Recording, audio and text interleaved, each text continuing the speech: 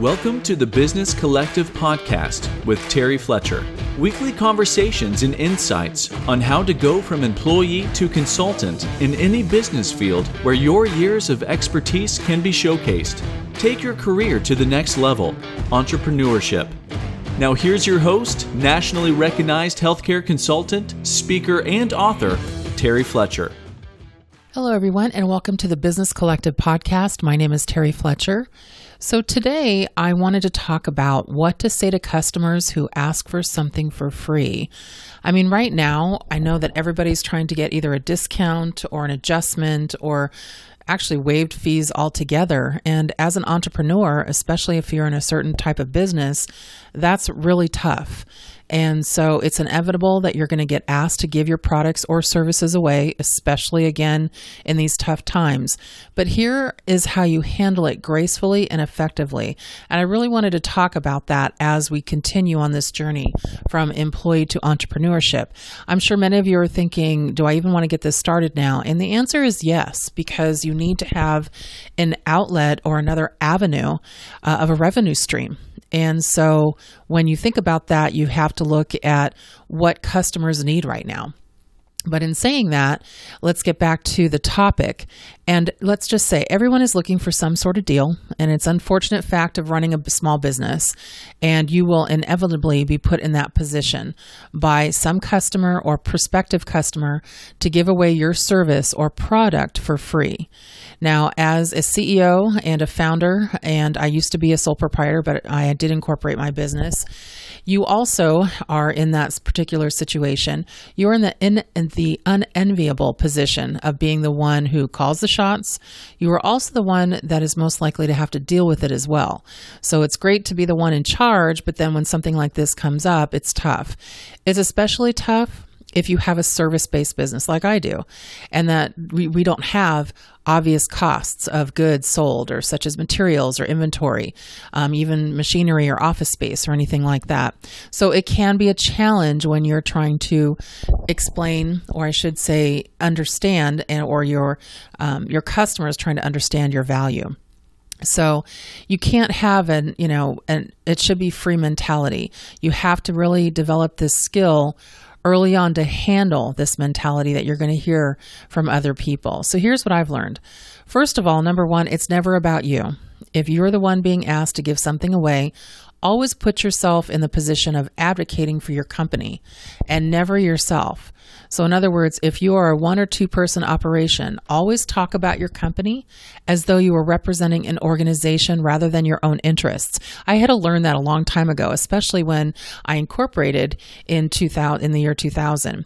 So for example, use phrases such as the company, okay, or rather than I or we.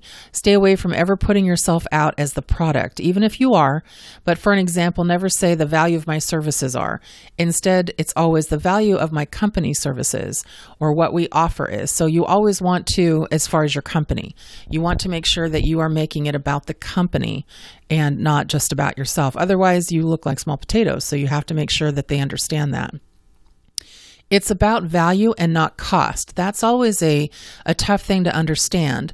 But always focus on the value being created by whatever is being asked for instead of the cost to produce it. So the cost is only relevant to owners and stakeholders, not clients. They don't care how much it costs. They just want to know what they're getting. So if you focus on costs, you can get sucked down a rabbit hole really quickly. Now, the caveat here is that you had better be able to make a good case for what value you are delivering. So make sure you have a solid and crisp valuation and value proposition ready of your business, ready to go if it should be asked.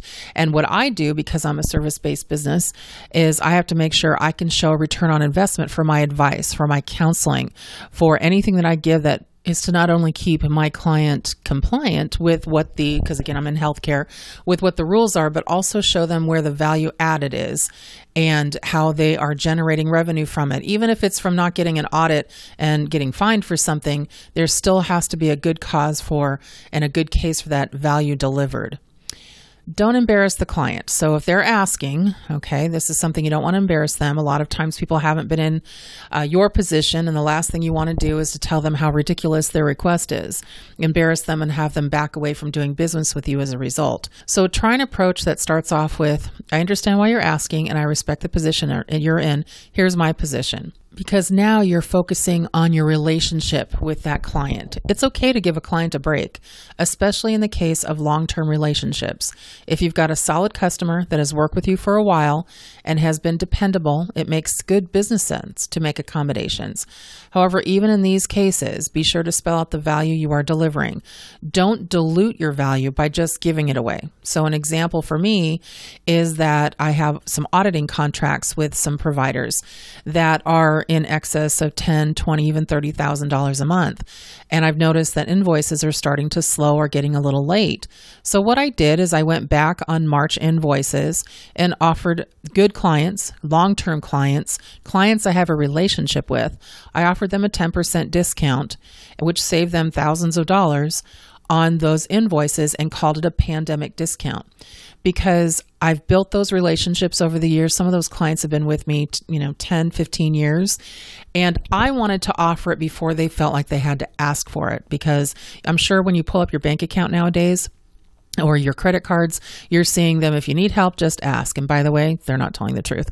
But if you offer it first, it shows that you understand their position and that you don't want to be considered a luxury item, but also you're now in control of your value again. You're in control of what the discount will be, because let's face it, it's human nature. People will ask and push that envelope as far as they can. And so to make sure that your value isn't diluted, you basically can control that agenda, control the narrative on that. And then value your people. Whatever you do, don't let your people, those who have committed to you and who are loyal to your business, ever get the sense that their efforts are worth nothing by giving them away as well. So if you have people that work for you, then you have created something of value. That's why you're in business. Treat that value with respect. Protect it, leverage it, and never, ever just give it away for free. I see that happen just all too often. And when I see that happen, I kind of get a little, not just annoyed, but I feel bad for that entrepreneur, because it's almost like they feel like they have to bail themselves out, and you don't have to do that. There's a conversation that's been going around actually recently between myself and my brother, and we were chatting about giving away services or not giving away services. And he's a realtor, and he was saying that if I, bought a house from him, if I moved from California to Oregon, he definitely would give me a break on his percentage. And I'm like, I wouldn't expect you to. What are you talking about? He goes, because you're family. Okay, but that's your business. That's how you make your money. I mean, I guess it would be nice to get a little bit of a discount, but I wouldn't expect it for free. And he has had other family members ask him for free services, basically sell my house, do all the work, put up all the money when it comes to marketing it, and then don't charge me because you're my cousin or my brother or my uncle or whatever. And that's just wrong. You have to, as a business owner, make sure that you're not devaluing yourself or your business, and especially if you are in a service-based business, because that could come back to hurt you in the end if somebody else finds out that you're devaluing your service. This comes up quite a bit in my industry, in healthcare, especially right now in the times that we're in. I teach a lot of what we call webcasts and webinars.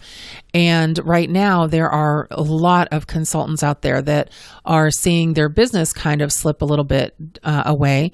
And they are doing a lot of free services, offering free webinars and free CEUs for credentialed people. And I've actually taken some of them, if they're putting them out there. But I've kind of tried to direct message them and say, hey, you might want to charge for anybody who's getting a CEU. I understand giving free information. I podcast on certain topics. That's free. And that's more, I don't want to say a teaser to get them to purchase information, but a podcast is almost your business card for business.